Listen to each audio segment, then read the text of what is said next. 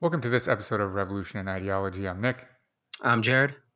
In this episode, we are discussing the 1976 Hungarian film, The Fifth Seal. So I randomly came across some article on the internet, which I'll link in the notes, titled, "These are some of the most nihilistic movies ever made." And I think it was a list of 8 or something. And I had seen a couple of them, but I had not seen this one. So I decided, why not? I downloaded it, found it online, and watched it. It's called The Fifth Seal. It was directed by a Hungarian director by the name of Zoltán Fabry, which, by the way, is a dope name, in 1976. This is the log line, if you've never heard of it, which I have to assume most people haven't, but it says, "In Budapest in 1944, a watchmaker, a bookseller, and a carpenter are drinking in a bar with the owner when they are joined by a stranger. The watchmaker asks a hypothetical question that will change their lives." So, I mean, yeah, that's basically it. There's a lot of philosophy here. You know, the whole film revolves basically around one main question that they ask themselves, and then ends with another, ethical quandary that they find themselves in. What do you have? Oh, I said Budapest. You got to pronounce it correctly, Right. since it seems like everyone's all up in our business about our mispronunciations. Right. Yeah. these Budapest. days. Yeah. Yeah. My Hungarian is non-existent. It's not Well, even yeah. bad. It just The doesn't irony exist. is they'll always come at us with our mispronunciations in like the worst grammar comments you can probably. Yeah, there's an irony to that, but whatever. Yeah. So the film takes place during the rule of the Arrow Cross. They ruled, just a little history about why these guys are dealing with what they end up dealing with. They ruled between about October 1944 and January 1945. If you've never heard of the Arrow Cross, they were a Hungarian, there's no way to describe them other than fascist, straight up fascist movement that ruled. They were in power for, like I just said, 3 to 4 months, really, a really short period of time. But during that time, they did absolutely horrific things. Depending on the numbers you look at, they slaughtered anywhere between 15,000 and 40,000 Jews. Keep in mind, I just said they ruled for 4 months at most. In that time, they killed between 50,000 and 40,000 Jews. And they oversaw the deportation of 80,000 Jews to labor and death camps. So this was a horrific group of human beings, to say the least. They would just line people up by the dozens on the edge of the Danube, make them take their shoes off because their shoes were valuable, and then just execute them and push their bodies in the river. If you ever go to Budapest, there's actually a memorial there called Shoes on the Danube that is a tribute to these people that lost their lives, and etc. They were eventually defeated once the Red Army reached Budapest in the Battle of Budapest in January of 1945. Interesting, when I was in Budapest, we stayed at this hotel that was basically downtown, and there's a little park square right by our apartment, and there was a memorial to the Red Army for freeing them from the rule of the Arrow Cross, which is interesting. So the film takes place in Budapest during this time, and it starts out, like the log line says, is 4 friends sitting around in a bar drinking and talking. But since it's in the middle of World War II and the Iron Cross is in power in their city, they're basically sitting with all the lights off except for one, and all the windows are blacked out to prevent being able to see from air raids and etc. So this is the milieu in which the film takes place. And so there's 4 people, bar owner, a carpenter, and the book salesman, and a watchmaker. Plus, then eventually walks in this photographer who is wounded. He has just returned from the front lines of the war. So they talk for a while. Jared's main complaint that he told me about yesterday was that it's much too long of them sitting in a bar talking, but whatever, it is what it is. And eventually the watchmaker poses a philosophical question to the group. And this is what leads, it's really the engine of what keeps the movie going. And so this is his hypothetical situation. He says that there is a monarch named Tomo Kudsatatiki. I'm never going to pronounce that again, so we'll just say Tatiki for this ruler of this island. Yeah, or just say the monarch is what my plan was. Yeah, me too. The rest of my notes say monarch because I'm not going to recreate that. I'm not even going to try. Yeah. Anyway, this guy, he rules an island, and he has a slave named Gyugyu. The slave suffers many traumas at the hands of the monarch, to put it lightly, I guess. So the watchmaker's telling this story that his tongue was cut out, his teenage daughter was taken from him and given to the monarch as a present, and the monarch ends up killing her. His teenage son, I guess not teenage, but his slave son was taken and given to a different lord. So both of his children are taken away by this monarch. The nose of his wife gets cut off as punishment to the slave.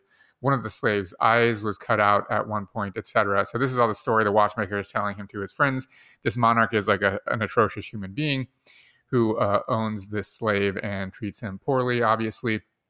The slave consoles himself every night by telling himself that his life was better than the monarch's because he was not the one that was committing these atrocities, right? These crimes against other humans. And so his conscience is clear. He has a clear conscience and believes that his existence is the best because he's not the one committing these atrocities. And so it's important to point out that his conscience is actually clear, but it's not that he's just telling himself to like justify his life. He truly like believes this, right? The monarch also has a clear conscience because he genuinely believes that he is following the morals of the time. He genuinely believes that he is doing nothing wrong. So he doesn't believe that his actions are wrong. There's no like ethical quandary that he has in his mind. The way that he's treating the slave is completely justified. So both of these men, the monarch and the slave, have clear consciences. Okay. In the middle of this, their debate gets interrupted because a couple of officers from the Arrow Cross come in to the bar, and the bar owner gives one of them a drink, and then they leave. That's basically it. But they come in, and the men complain once they leave, like they call them bastards, I think, and dirty murderers or whatever, right? As you would, obviously, behind their back once they've left the bar. That's only important for a plot point in a few minutes. So as they're getting ready to leave for the night, they're packing up, putting their coats on. The photographer says, I forgot to pose the question. The watchmaker's question is, if you're going to be reincarnated, this is kind of important. If you're going to be reincarnated as either the monarch or the slave with zero memory of your current life, which would you choose? Would you choose to be the slave and have a life of suffering, or would you choose to be the monarch and be the oppressor? Keep in mind, they both have clear consciences, and the monarch genuinely believes, like we said, that he is doing nothing wrong ethically whatsoever. So the friends debate this for a long time, and as they're leaving, the photographer finally says, I have an answer. I would choose to be reincarnated as the slave.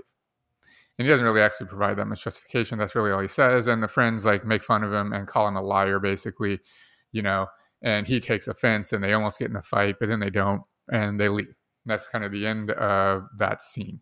They all leave the bar, and we learn a little bit about each of them that night once they leave the bar and go off and do their own thing. So the book salesman goes to his mistress's house and gets basically wasted. He imagines himself as the monarch, and then the next morning he's walking home and he declares that he would choose to be reincarnated as the monarch. And then he passes out. He blacks out drunk in the middle of the street. So that's the book salesman. The carpenter goes home, and him and his wife, he agonizes all night over this question. He can't sleep. He's up and down. Like, this is really, really bothering him. And his wife actually says at one point, I would choose to come back as the monarch.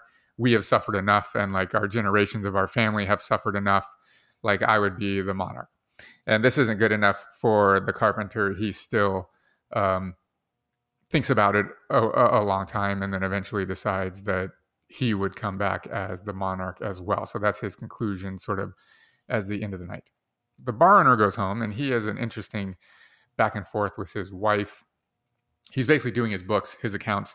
And he's talking about, I need to buy some more alcohol because the fascists drank it, right? That's one thing he says, etc.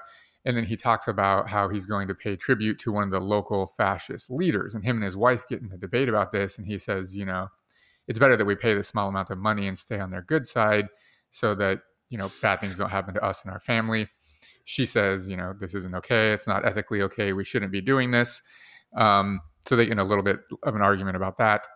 Then he says, okay, well, we'll also pay some family. The husband got killed by the fascists and he was a communist. So he says, okay, we'll also pay into a fund, an account for this widow. That way, if the socialists show up, the Soviets will be covered, right? Basically, he's playing both sides so that if the fascists, he'll pay off the fascists, and if the Soviets happen to come up to liberate them, which we all know that they do later, then he'll have that side covered too. So basically, he's playing both sides. He doesn't actually answer the question. I guess he does, right? He would want to be the monarch. That's what he concludes at the end, because he says, I want to live, and I want to live with you, like with his wife. The watchmaker, we learn a lot about him. He is a widower. His wife has died. It doesn't say how she's died. And he is harboring Jewish orphans in his house. So he has a room with a bunch of beds in it. They're all kids that are asleep, and him and his daughter are basically taking care of them. And at one point, someone comes in the middle of the night and gives him another child whose parents have just been killed. So he's basically like the moral noble, I guess, in this case, even though he's the one that has asked the troubling question. Okay. So let's pause for a second at our point in the movie and pose this question. If you were to be reincarnated with no recollection of your current life, would you choose to be reincarnated as the monarch or as the slave? So we need to like reiterate the qualifiers here. So we're before you put it in the comments, we need to reiterate the qualifiers. The monarch is a horrific person by our current morals and ethical standards, has done a whole host of horrific things to the slave that Nick outlined above, but has a complete clear conscience about it, doesn't feel anything, doesn't even realize what they've done is wrong. The slave, on the other hand, is the one that has been abused and is rationalizing all of the abuse based on the fact that he's not the one doing these things. And that's what gives him a clear conscience, that he is the victim, and somehow his suffering is purifying the fact that these bad things are happening. And the question is being posed to these four different individuals. And of course, to myself and Nick, we're going to kind of go through it as well as you, the viewers or listeners. Which would you be? Again, you're going to feel guilt in neither case. So which would we choose? Would we choose to be the oppressor or the oppressed? I mean, it's that simple. So Nick, what do you think? I mean, I'm going to take the cop-out answer first, which is, I think that we are all, so the friends conclude that like it's impossible to answer to be the slave. Like you're a liar if you answer that, right? Because the photographer says he would be the slave, and they're like, yeah, you're full of shit, right? I somewhat agree with them on that. I actually say it, agree but I honestly too. do. And the reason that I agree is because I think that we're all the monarchs now already. We're already the monarchs. Correct. Like, do we own slaves and are we poking their eyes out? Like, absolutely not. But are we doing things today that we think are completely fine, that we don't even question, that people in the future will undoubtedly be like, oh my God, how are they violating, others' humans' rights? How could they possibly not question the morality of these decisions that they were making? There is zero doubt in my mind that will happen in the future, right? That we will be looked back upon as like morally horrific human beings. So we're already the monarchs, right? Like you can make whatever choice you want in this hypothetical question, but we're already all the monarchs is my answer. Yeah. So, I mean, I also agree with you on that point. Like there is definitely a spectrum of like horrificness that you try and limit as much horrific things as possible. I think most of us with some sort of ethical or moral understanding in a larger context try, and yet even try as we might because of like the systems at play and the ideologies of the people that we surround ourselves with, it's very difficult to do that. I struggle with it every day. I can't go to the store and buy a pair of jeans without thinking about like, oh my God, like I've just like at some point in the chain in the production of these jeans, someone is suffering because apparently 4 pair of jeans is not enough. I need 5, right? Like, so like it's somewhere along the line there is suffering, and it reminds me a little bit of that stupid show, The Good Life. Or The Good Place, The Good Place, where the ultimate conclusion after all of these seasons of the show is that, like, I guess it's not the ultimate conclusion, but it's about halfway through the show that they realize that, like, everybody is being sent to hell or the bad place because in modern society, there is, no matter what choice you make, it is a bad choice through your consumption habits, through the way you live your life. So that's just, I mean, we're the monarch. We are the monarch. If you haven't watched The Good Place, Jared just spoiled the entire show for you, so sorry about that. If you haven't watched The Good Place at this point, and it's not even like that amazing a show, so don't waste your time. I spoiled it for you, so you don't have to watch hours upon hours of I mean, it's okay. Ted Danson's funny. We're way off topic here. Let's get back to the question here. So to corroborate what you're saying, I too, unfortunately, even though I try and limit like the bad choices I make, I don't eat meat, and I try and only like buy used products and things like that. Still, somewhere along the line, I mean, I was just talking about it. I got in my car and I wasted a bunch of gas to get here. I could have walked here.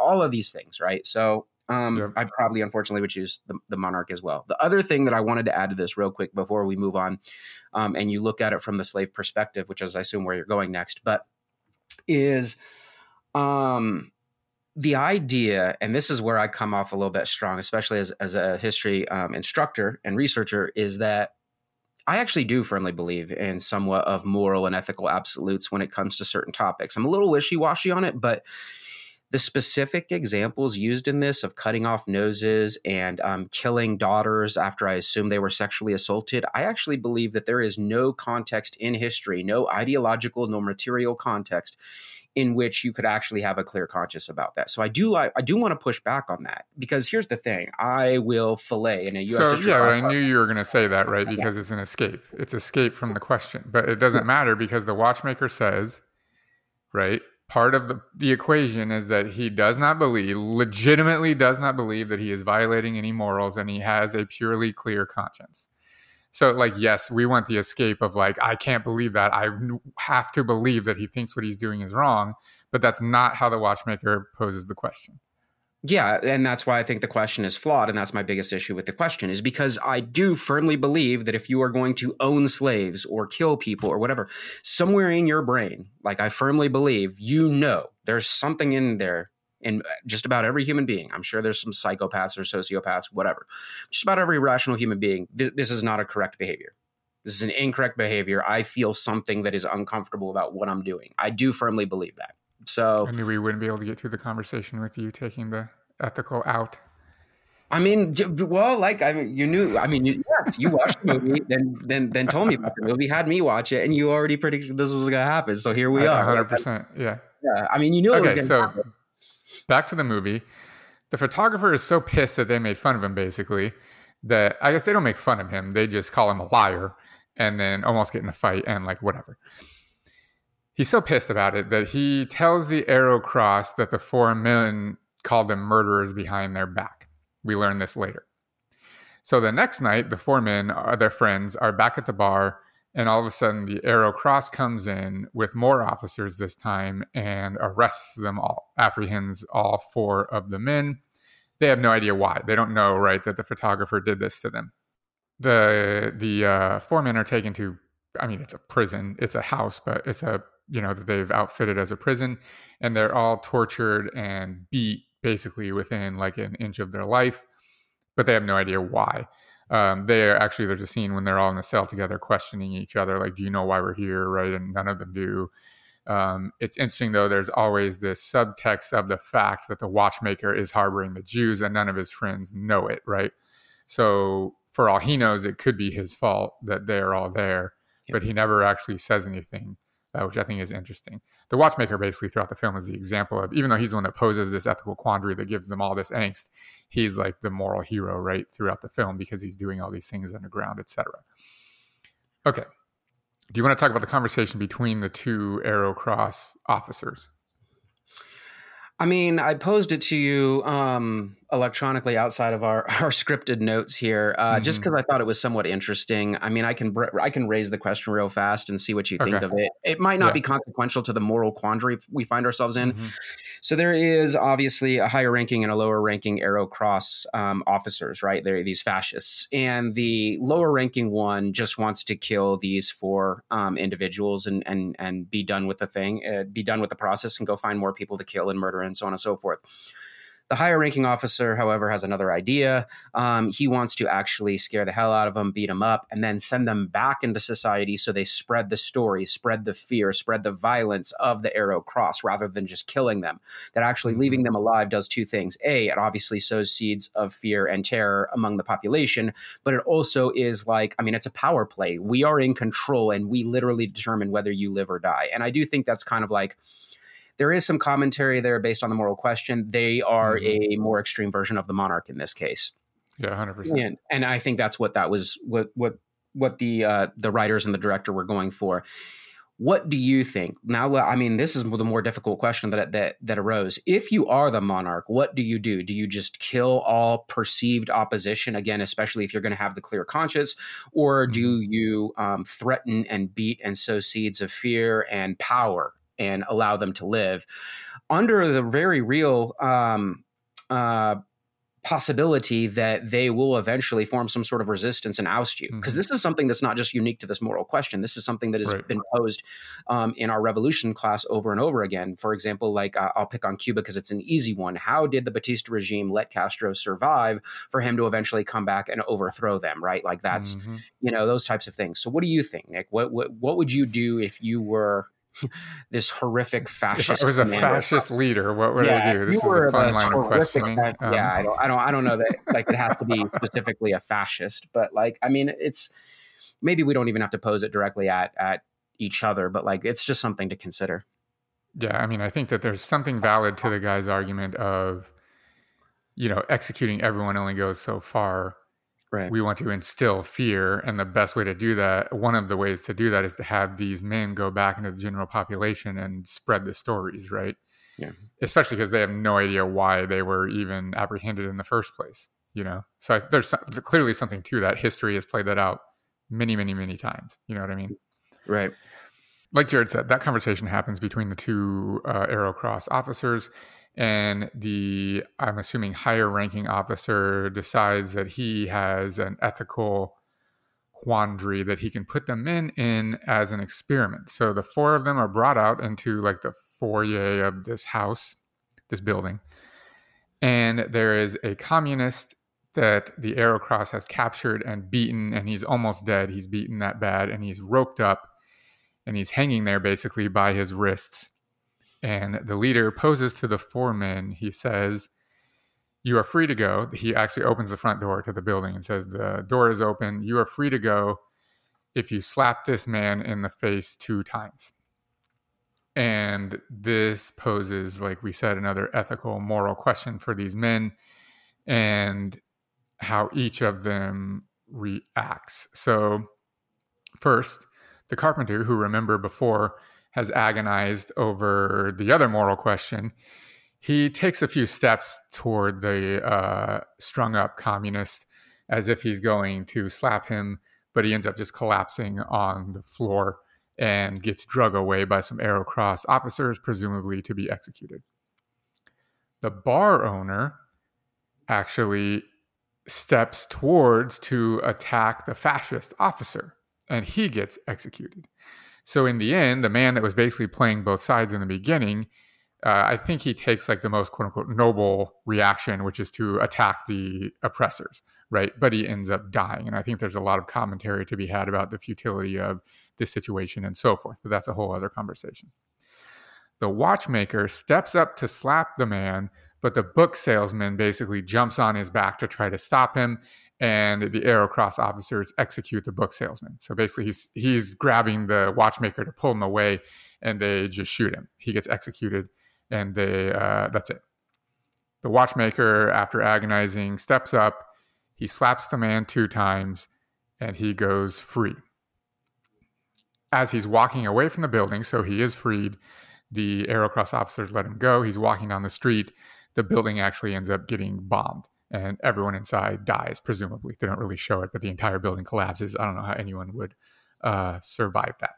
And then he runs back. He's running back to his house to presumably see if all of the children are okay and everything. And the film ends. We never see what happens, but that's it. He escapes this whole ordeal. No one else does, because he was willing to slap the communist. Next question. If the communist was sure to die, and we have every reason to believe that he was in this case, and you were sure to die if you didn't slap the communist, and we have every reason to believe that you would in this case, would you slap the communist? But absolutely. I mean, the watchmaker made the right call. I mean, he's seeing the larger picture here, right? You don't want to miss the forest for the trees, right? Like that old saying. And here we have this idea that, I mean, first and foremost, they probably, if I were directing or writing the film, I probably would have made it more hardcore, rather than slapping. You literally had to pull the trigger and execute. I think that's actually a little bit more difficult. I mean, slapping a guy that's already on death's door, like, yeah, that's not even a question for me. I totally would, because in the back of my mind, I know that if I make it out of this home, I don't even remember the number, but let's say half a dozen to a dozen young Jewish orphans that I'm harboring safely in my house, and I'm going to save each and every one of their lives, whereas this one is not savable, right? So that one was easy for me. That wasn't even a debate. And the fact that... Okay, what if, though, you didn't have... Because I agree, right? That's easy. If I have to slap someone twice or get executed, I'm picking the slapping. Every human being, I think, probably is going to do that, unless you're like Mother Teresa or something, right? Like, I don't know if that's much of a question. Right. What if, though, you weren't the watchmaker and you didn't have the kids that you were looking after? What if you were just the carpenter with the wife? Then would you do it? I mean, maybe he has kids, whatever. We don't know his whole backstory, but we know that the watchmaker has these kids that he's looking over. What if you were just a single person? Then would you do it? Again, it's just slapping a man. Yes, I might struggle. What if you had to execute him? Let's up the stakes, I guess, because like you said, right, that's a more serious question. I don't know the answer to that question. I mean, I don't know if you can answer it unless you're in the moment, right? In the moment. Yeah. So my moral absolutist, whatever take on it is that you wouldn't want to execute anybody. But then, of course, if you're in the situation, like, who knows? Here's the idea, like, I don't know specifically to myself, like, what I don't know what you'd call it, my self-preservation gene level is at, right? Like you don't know until you're actually in a moment, right? Right. So I don't know. I mean, I can sit here and say to you right now that I would take the more noble stand, and I would not execute a strung up prisoner to save my own life. But I don't know. My biological imperative to survive might outweigh that if I were actually in the situation, right? Yeah, so, 100% agree. I think slapping is easy, right? I think everyone would do that, but so the unfortunate part for me, I think, is that it probably would. I probably would rather survive. I think we all have that kind of like self-preservation thing. The reason I didn't like this part, though, of the film is because it's different. It's a very different moral quandary than the first one, because here's the thing, like the monarch and the slave metaphor, the monarch's life is never in danger. This isn't about self-preservation whatsoever, whereas this other one is. So I don't think this is a very apples and oranges. I mean, I think it's about oppression, though, right? That's the main point. And the four men are faced with the decision to become the oppressor in order to be free, right? But it's it is oppressor and oppression. But again, that now we're on that spectrum again. And in this case, the spectrum of slapping somebody is not the same as killing daughters and cutting off noses and whatnot. So there is actually a huge difference between the monarch and the slave and then this final situation, because they know that slapping him is wrong, right? It is a violation of their morals. And so they have to decide whether to violate their morals knowingly in order to be free themselves or not, right? In that regard, it has like more consequence, I think. Well, and then of course the nihilistic part of the film, like, is that none of this ever even mattered, because moments later everybody's dead. Right. And I think the other point is that neither answer is right or wrong, right? Yeah. Whether you slap the guy or don't slap the guy, there's no yes or no, right? It's not a right or wrong absolute. Many people would sympathize with you if you slapped the prisoner to be free, and many people would say, "How dare you oppress that man who's done wrong?" Right? There's no right or wrong. So, I mean, this is a little Milgram experimenty or Stanford prison experimenty. Like that's kind of the effect we're going for here. At least that's what I assume they're going for here. Whether or not they either of those experiments, I don't remember when. Milgram experiment was long since already done, but I don't remember when the Stanford prison experiment was done. It's got to be in the 70s. Maybe? Yeah. I don't remember. It was in the 70s. I don't remember if it was early or late, but this was 76, right. So...